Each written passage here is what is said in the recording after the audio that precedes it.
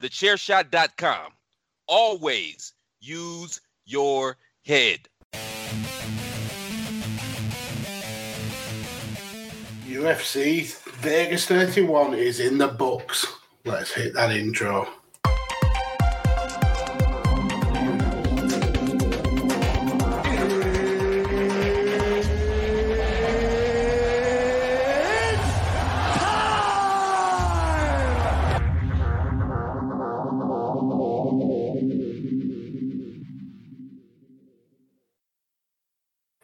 Hello, everybody. Welcome to 5 Rounds here on the Radio Techers channel. I am Mags, and with me, as always, my son Carlos. Carlos, how are you? I'm not doing too bad. How's yourself? Yeah, I'm not too bad. Absolutely knackered. It's been a long-ass day today. But UFC Vegas 31 is in the books. It's all done and dusted. Let's quickly go through these prelims, and we'll get to the main card. So we started the night in the weight division with Rodrigo Ferreira getting the second round KO of Alan Baudot. And then Francisco Figueiredo lost via decision. That's Davison Figueiredo's older brother. He lost to Malcolm Gordon. Then Sergey Morozov beat Kelly Tahar by decision in the bantamweight. Amanda Lemos got a 35-second knockout of Montserrat Ruiz, which was absolutely brutal. And then we've ended the prelims with another first-round knockout, this time Daniel Rodriguez scoring the victory over Preston Parsons. So going into the main card, we started with Gabriel Benitez taking on Billy Quarantillo. And this was a dominant victory by Billy Q.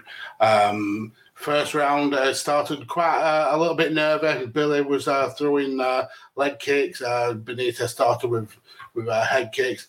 But once Billy and Benitez started throwing shots at each other, there was a big right by Billy Q. He floors Benitez, follows up.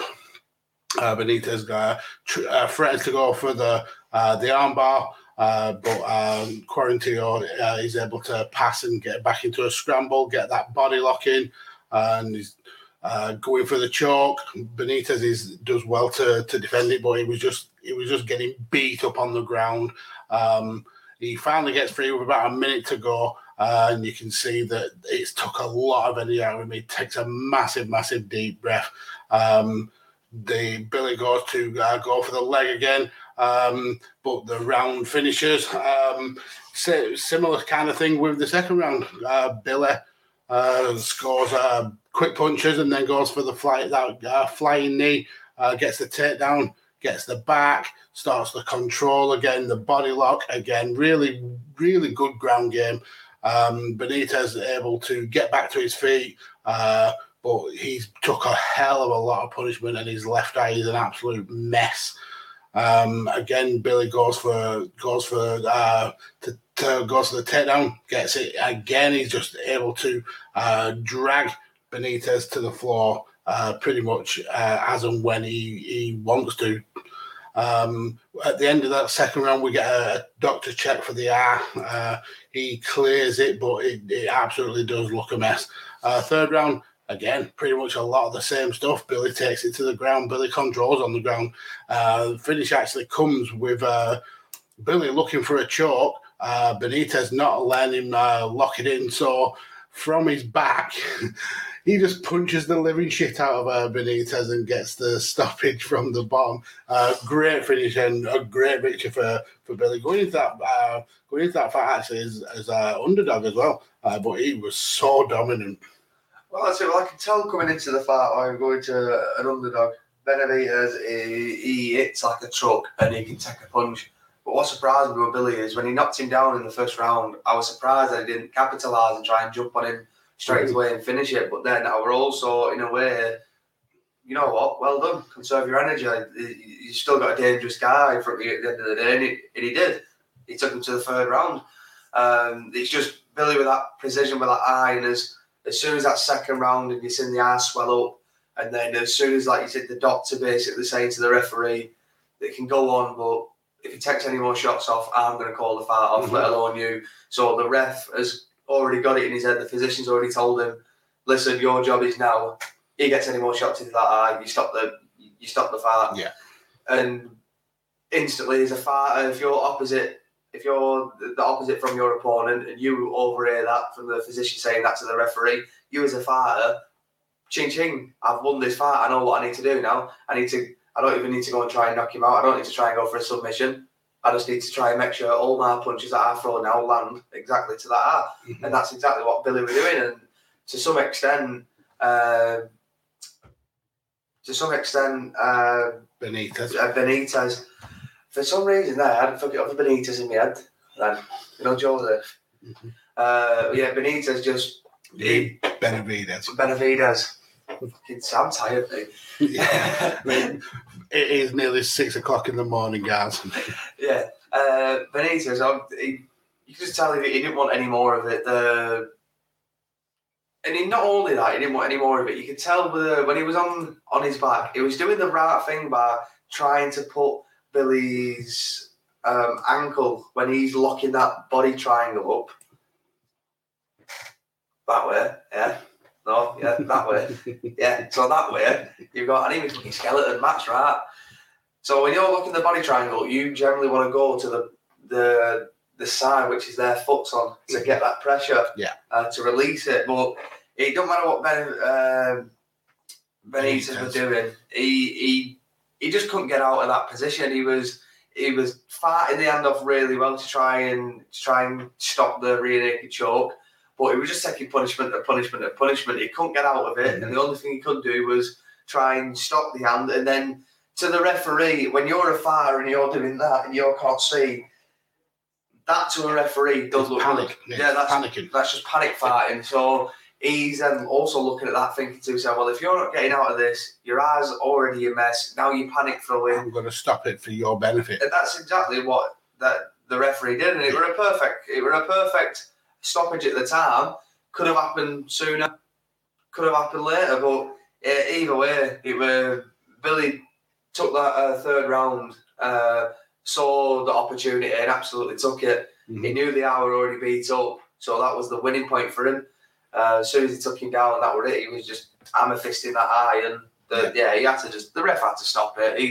He couldn't defend himself at some point. I think after the third or fourth punch actually hit him on the ground, I think he was just letting him hit him at that point. Like, fuck it, ref, just stop the fight. Yeah, it's a case of, I can't stop him doing it, so I might as well let him, and the ref will jump in. Yeah.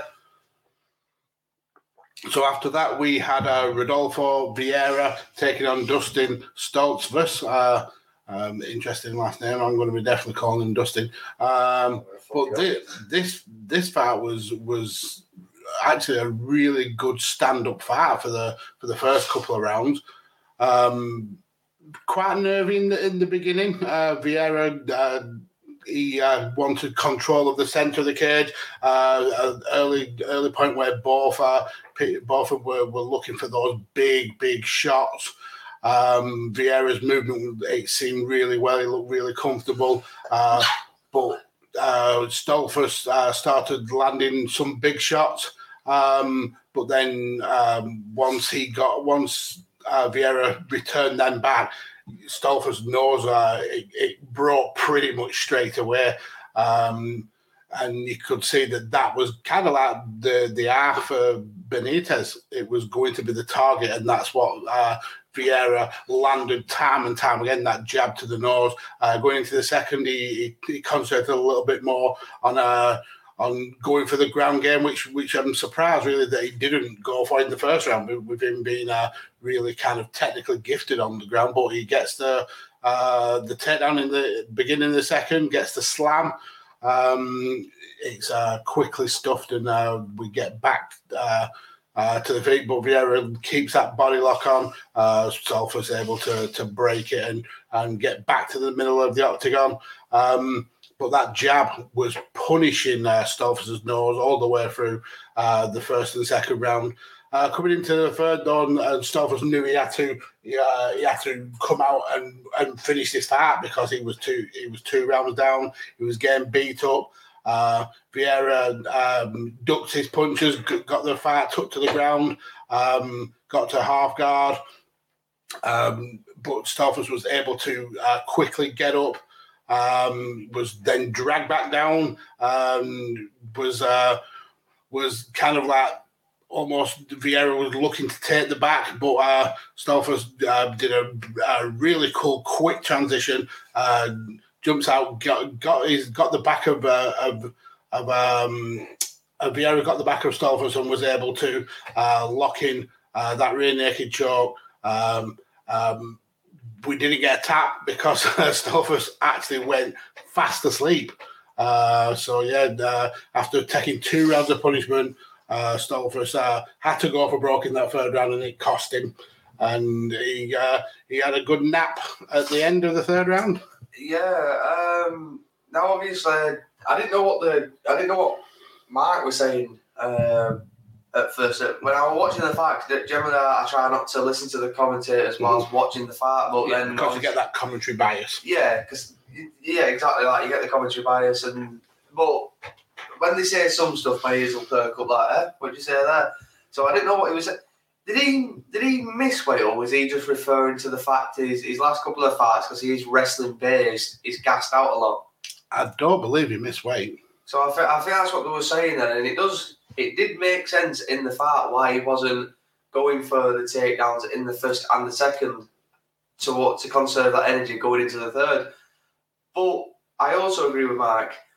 If your strength is your wrestling, you use it, even though it's going to dwell on your gas tank initially, it's going to make you better, because if you're doing it in your fights and in the gym, it should generally work. Mm-hmm. It only shouldn't do it is if something's not taking place, like you're not doing the proper training, or you're not being professional onto different levels.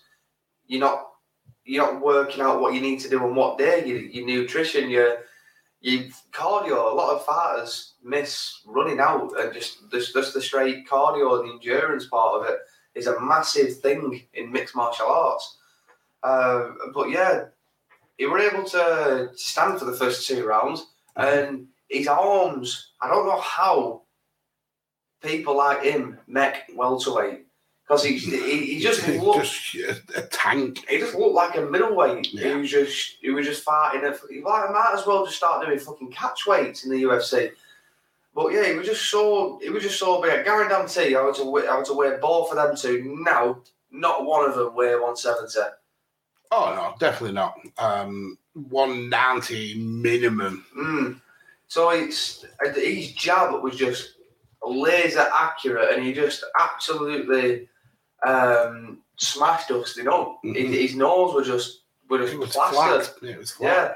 After the first jab, you just seen it sort of piss out, and the second one, it would just pop. It was like, shit, how many more is he going to take of that? And you could tell in the second round, he didn't like it, because he was the first one to shoot. Mm-hmm. Now, he didn't, obviously, as a wrestler, he didn't even have to sprawl. He just basically just moved it.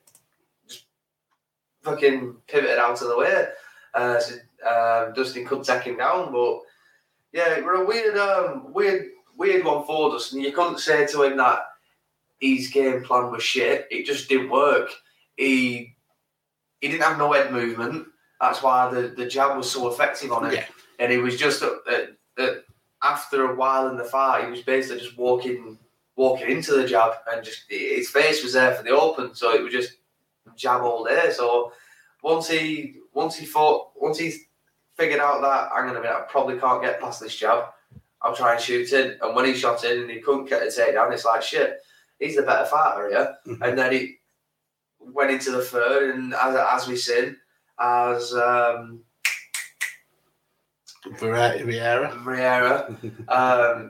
He's an absolute tank, and he were able to just, for such a big man, for him to just jump on someone's back like that and just position himself the way he did, and it was just smooth and fast. It was like a tiger just getting on your back. And once he had that choke in, he transitioned like a flyweight.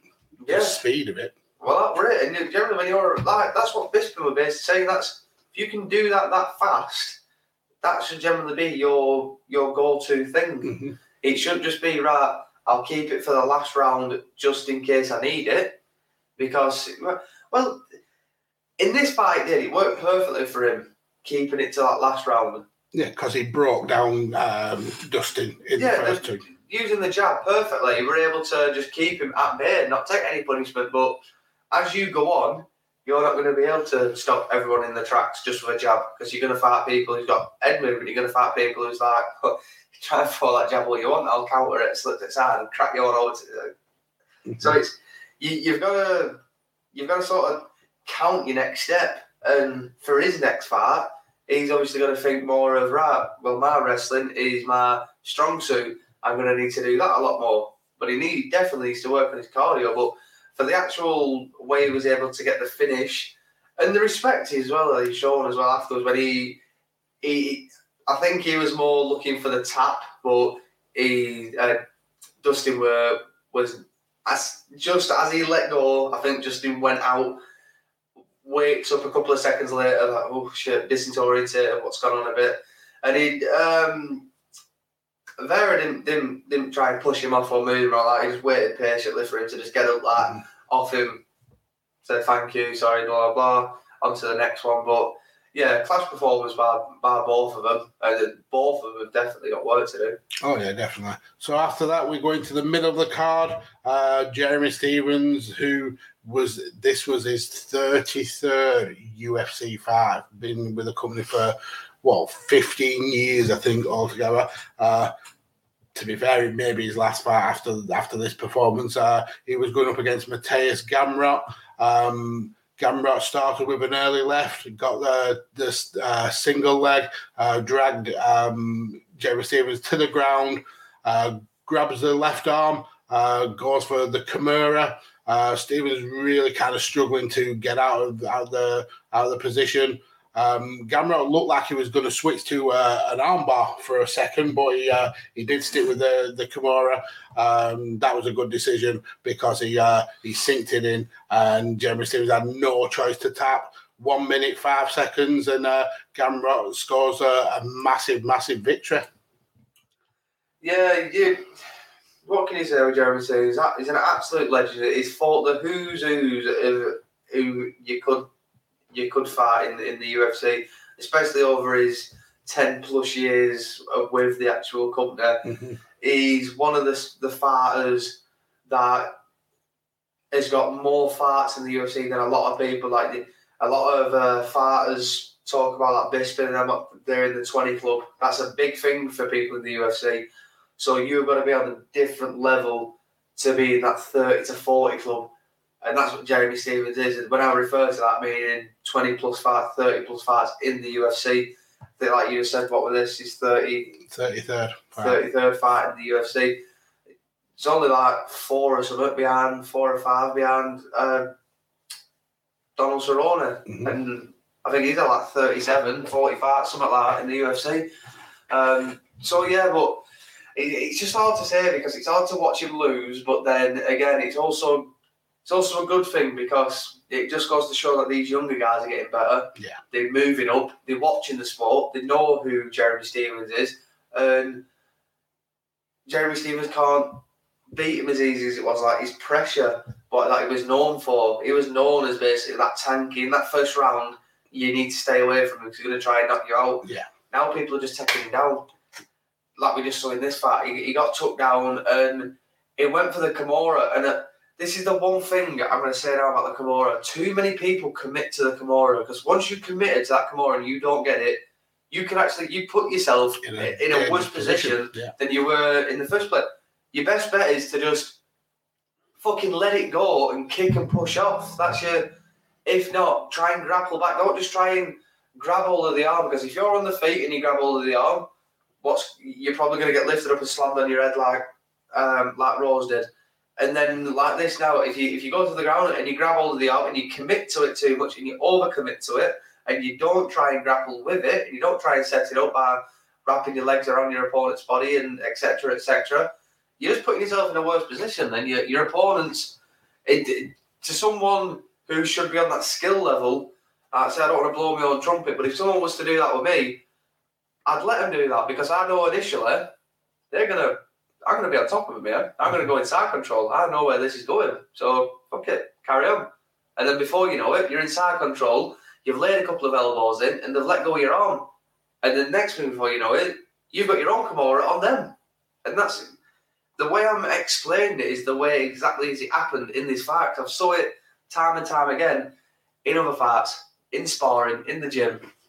Just stuff that fighters commit to so much, and then it ends up coming back and biting them on the arse. And Jeremy Stephens did exactly that thing, and it's a rookie mistake for someone who's a veteran. It was a very rookie mistake. Mm-hmm. You talk about veterans, and that's a good segue into the co-main event.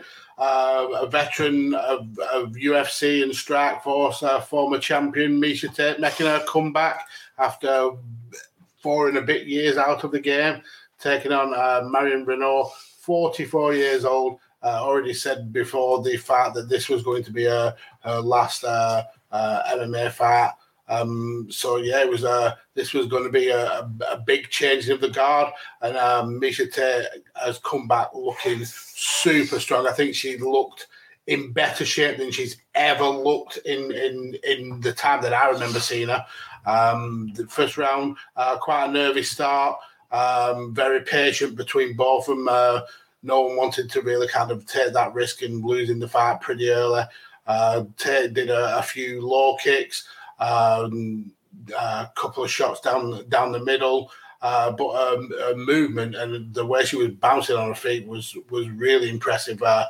Renault tried to take down the lead leg, kind of like chop it down, but wasn't really able to do that much damage.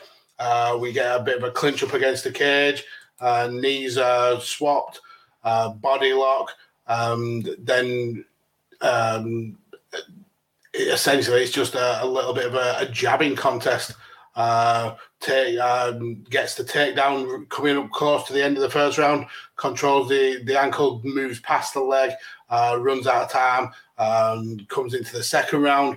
Renault starts much more aggressive. Landed a massive front kick to start, and lands some shots after that. Again, we see Miesha go for the takedown. Marion gets told by the referee about grabbing the cage.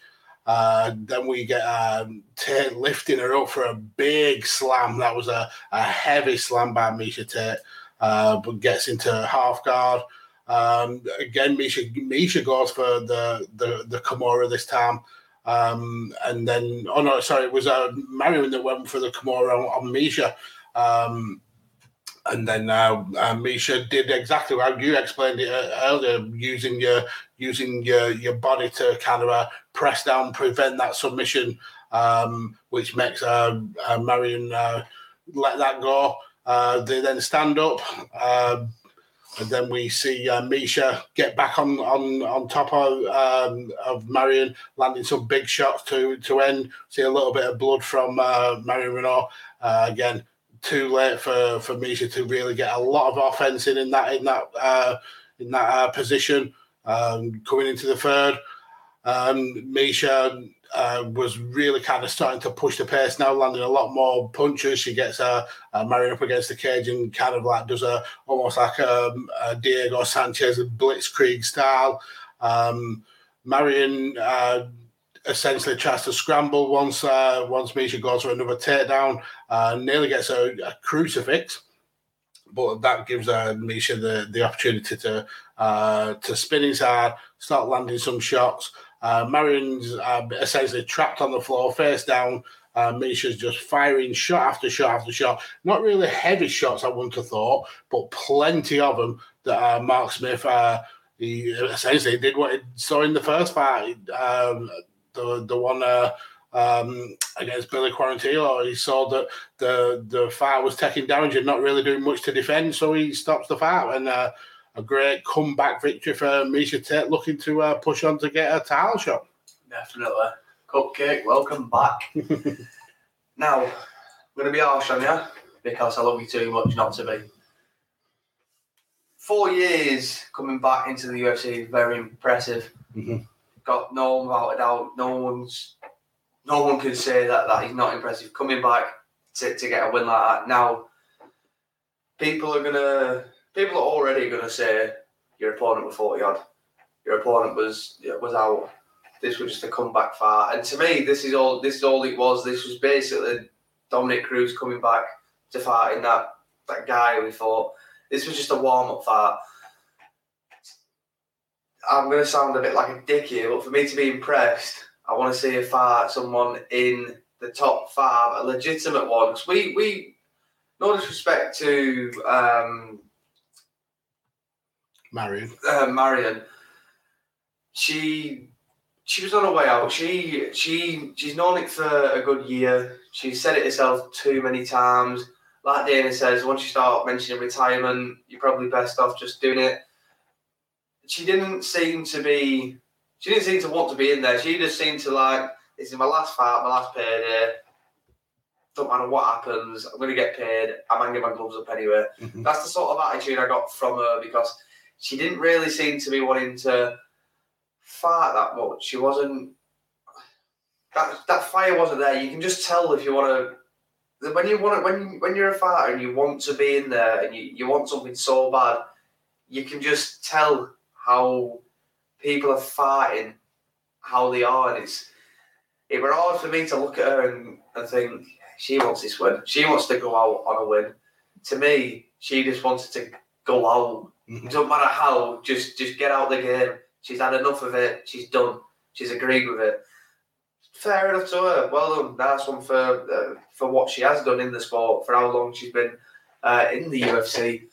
But for me, to come back and be on form like that, wrestling was phenomenal, like it always has been. Her striking has got better, definitely better. But it's all right me saying this now against a person. Like I said, people are going to say your opponent's 40 odd, she was on her way out. So it's easy for me to say you've definitely got better when head movement was a problem. You got hit a couple of times and you didn't move out of the way. Now again, it's 4 years out, he's going to do that to people. You're gonna take off little bits. Overall, it was a fantastic performance. But now I'd like to see Cupcake actually versus someone who I know that she can. I know that she can test herself with. I knew she was going to win this fight. Simple as that. Like, it doesn't matter how long she was going to be out. She's just. Her name is Miesha Tate. She holds history in that bantamweight division in the UFC. She holds history with the names of Amanda Nunes, your Ronda Rouseys, your Holly Holmes. She's there. She's literally, in my opinion, one of your 4 horsewomen. She's literally your 4 big names. She's one of them in them weights. Taking away Rose and Weili Zhang and stuff like that. Just focus on the bantamweight upwards. They're your 4 biggest names.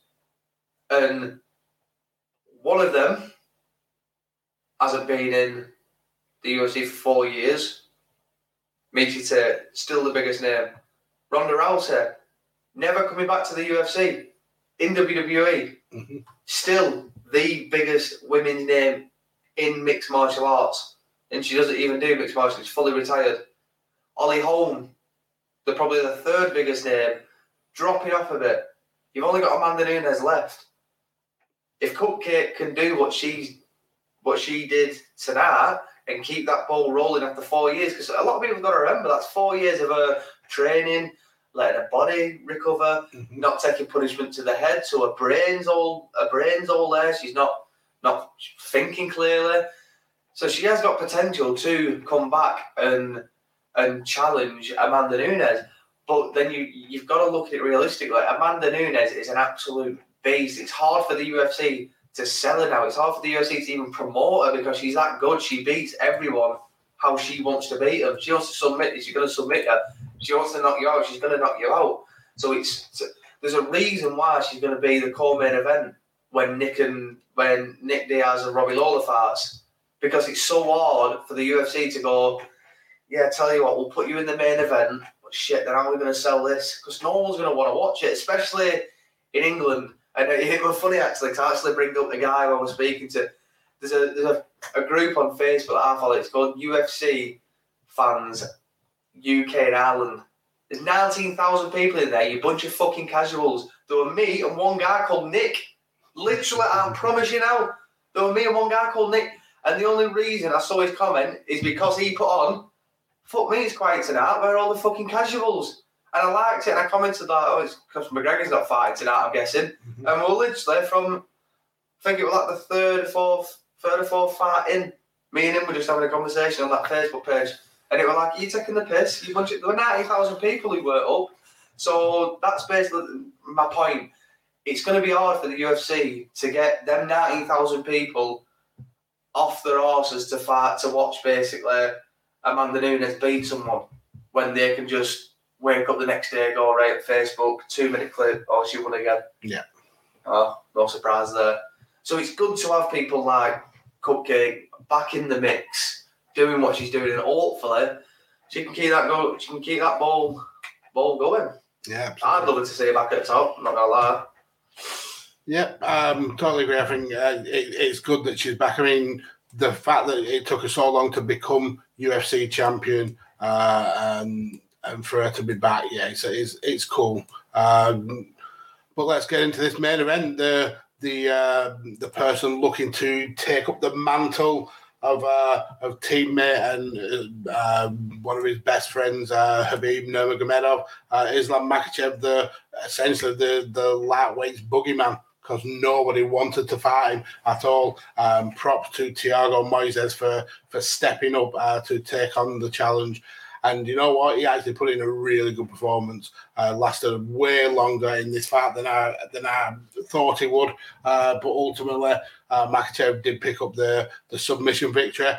First round was it was a lot of actually on the feet, which I'm actually surprised with, because obviously we know that Makhachev is part of that American top team, part of that Eagles Fight Club, where it's very much ground-based wrestling, Sambo style.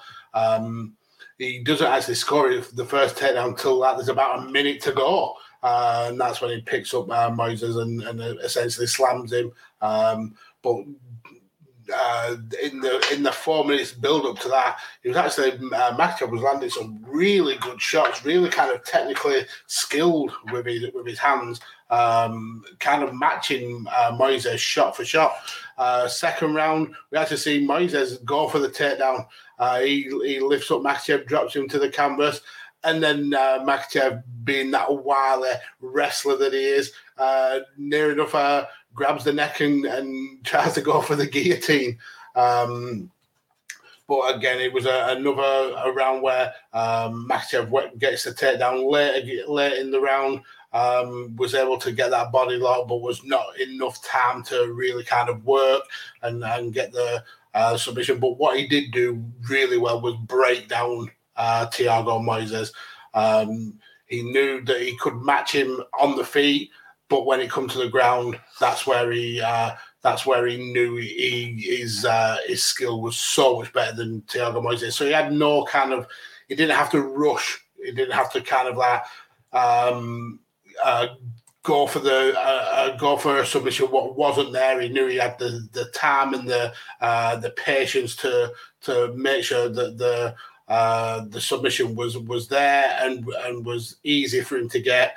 Didn't have to really kind of stretch himself and put himself in too much risk, and that ended up coming in the fourth round when Moises tried to scramble from a takedown, but Makhachev was able to get straight back on top. Turned and got the choke in, was able to roll Moises over and got the tap. A great performance by Moises. I've got to give him props. It takes a real brave person to take on this Islam Makhachev. I personally think we've got a dangerous contender in this lightweight division. But yeah, Makhachev picks up his 9th victory in the UFC.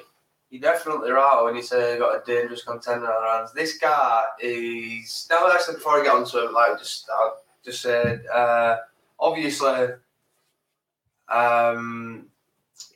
Thiago Moises, I won't remember any of these names by the end of today. Thiago Moises, 26-year-old, comes into fight, Islam Makhachev, who no one wants to fight. props to him. He's an absolute beast. There were some points in that fight I thought, shit, he's got Islam's number here. Mm-hmm. Islam's that good that he basically proved me. He's just like, "Oh, shut the fuck up and sit down. You know nothing." It's the patience with him though. He doesn't rush. He's so calm. Yeah, that's it. He's so calm. That's the good thing about him. The guy's 29. He's been with Khabib his full life ever since school. He started at the age of 15. Khabib's dad trained them both. They literally have brought up like family, and then they live like literally around the corner from each other. Exactly, they both brought up in Dagestan. That's their home country. But like Mag's already just explained how the fight happened, so there's no point in going more into that. What I can go into though is Coach Javier. He is one of the best coaches about in mixed martial arts. Him, AKA, is just phenomenal.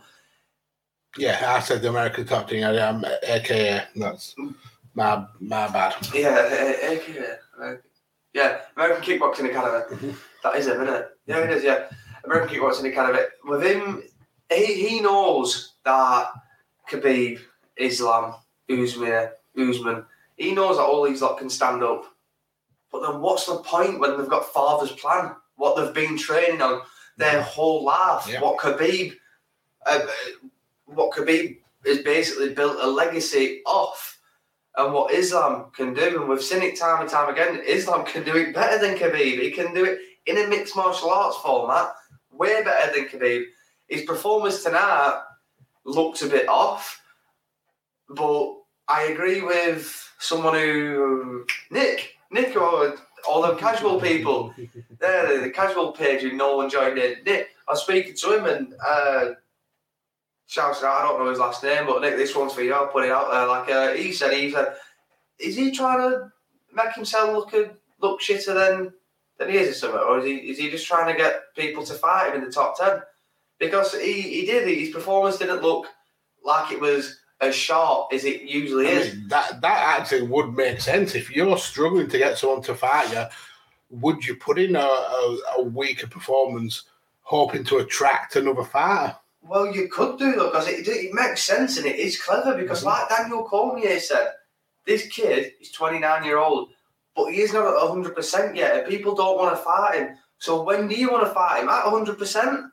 So, well, he went all the way through 2020 with no fight because nobody wanted to fight him. He's a scary dude. Before this fight, he fought Drew Dober, and he got the arm triangle sub in that fight. But yeah, before the fight before that was September 2019. Nobody wants to fight him. He's literally. You think Tony Ferguson is the El Kukui is the boogeyman? He's not. This guy's the boogeyman. People are terrified of fighting him. People don't pick up the phone if they think they're going to be in a fight with Makhachev. And a poor performance might get someone like Tony Ferguson thinking, yeah, do you know what? I'll take this fight. And then that's when Makhachev puts in the performance of his lifetime and destroys someone. Well, that's it as well. People got to remember, it's not like the guy is worried about money or training or all like that. He's literally got family around him who's mentored. He doesn't need to worry about that. He's literally training to come and take that belt off Oliveira. There is no doubt about it. You will see within the next 1.5 to 2 years, I will put money on it. He will be fighting for that belt. Even if it's just because no one wants to fight him and they've run out of people that Oliveira can beat. But he will fight for that belt one way or another. He's just too good. His striking is up there with some of it. I wouldn't say it's the best, but his striking is getting there. His grappling, well, you can't complain about his grappling. You can't say anything. Arguably one of the best in the world. He's far from Khabib. He's the best sambo wrestler to do it in mixed martial arts. Behind Khabib, he's got the potential to take over Khabib. So a lot of people, I'd say arguably maybe better than Khabib because he was 4-time Russian national champion in sambo, multiple-time world champion.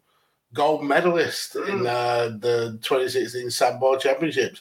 this guy is scary good on the ground. Yeah, this guy is serious. And what a lot of people are obviously debating on when it goes back to the GOAT status of how can Khabib be GOAT? He'd only be like 3 decent people when you've got like John Bones Jones and stuff like that beating people like the Machida, Shogun, Rashad, Gustafsson twice, DZ twice, which is fair enough.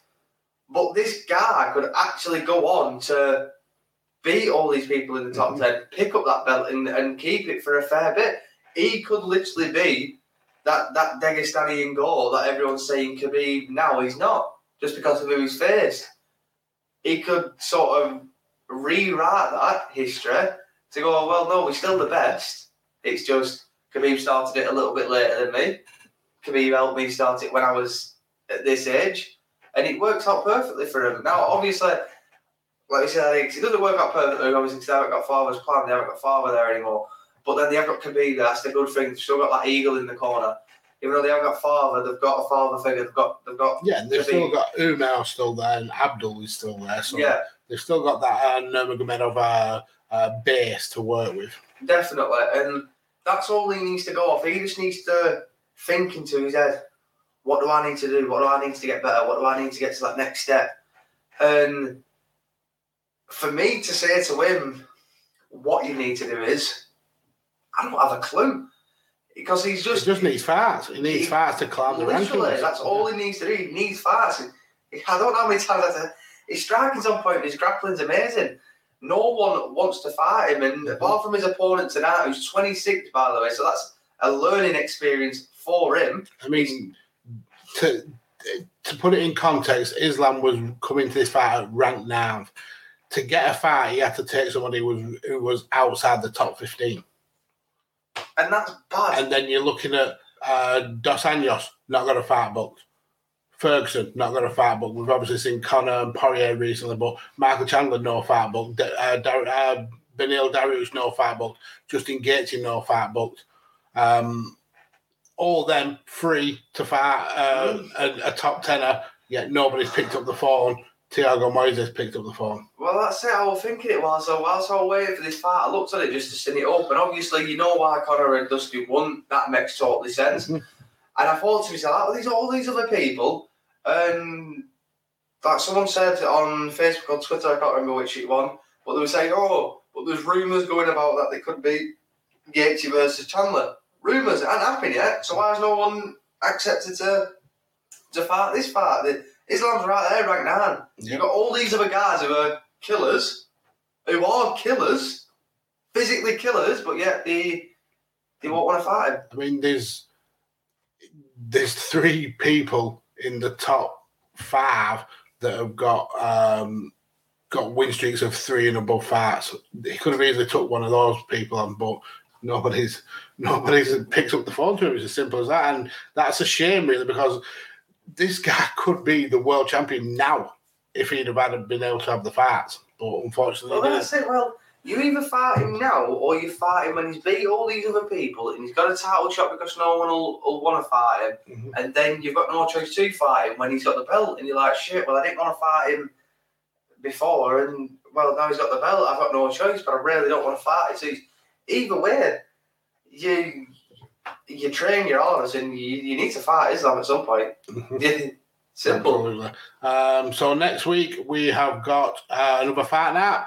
This time it's Corey Sandhagen taking on Snakey McGee, TJ Dillashaw. In the bantamweight, it's a very kind of a light weighted card. It's we've got a co-main event in the women's bantamweight, Aspen Ladd versus Mercy Chiazon, Carla Phillips against Raulian Pava, Darren Elkins and Derek Minner, and Macy Barber versus Miranda Maverick. So tune in next week to 5 rounds to hear me and Carlos break that down. But thank you everybody who's watched along. Thank you everybody who joined in from Twitter, from Facebook, from YouTube, and from Twitch. Go and follow Radio Techers and go and check out the amazing content there, including a video by Carlos who did a breakdown of weight cutting and its scientific benefits in MMA. Look out for that on 5 rounds after the bell. There'll be plenty of content like that coming from Carlos in the coming weeks, so definitely keep an eye out for that.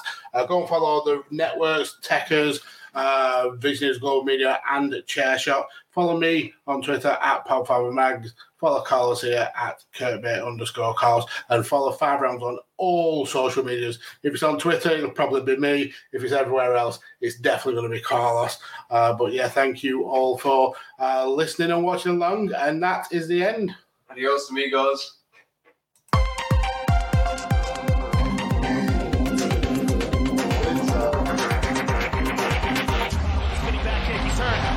He hurt him big time. He's trying to finish. It is all over.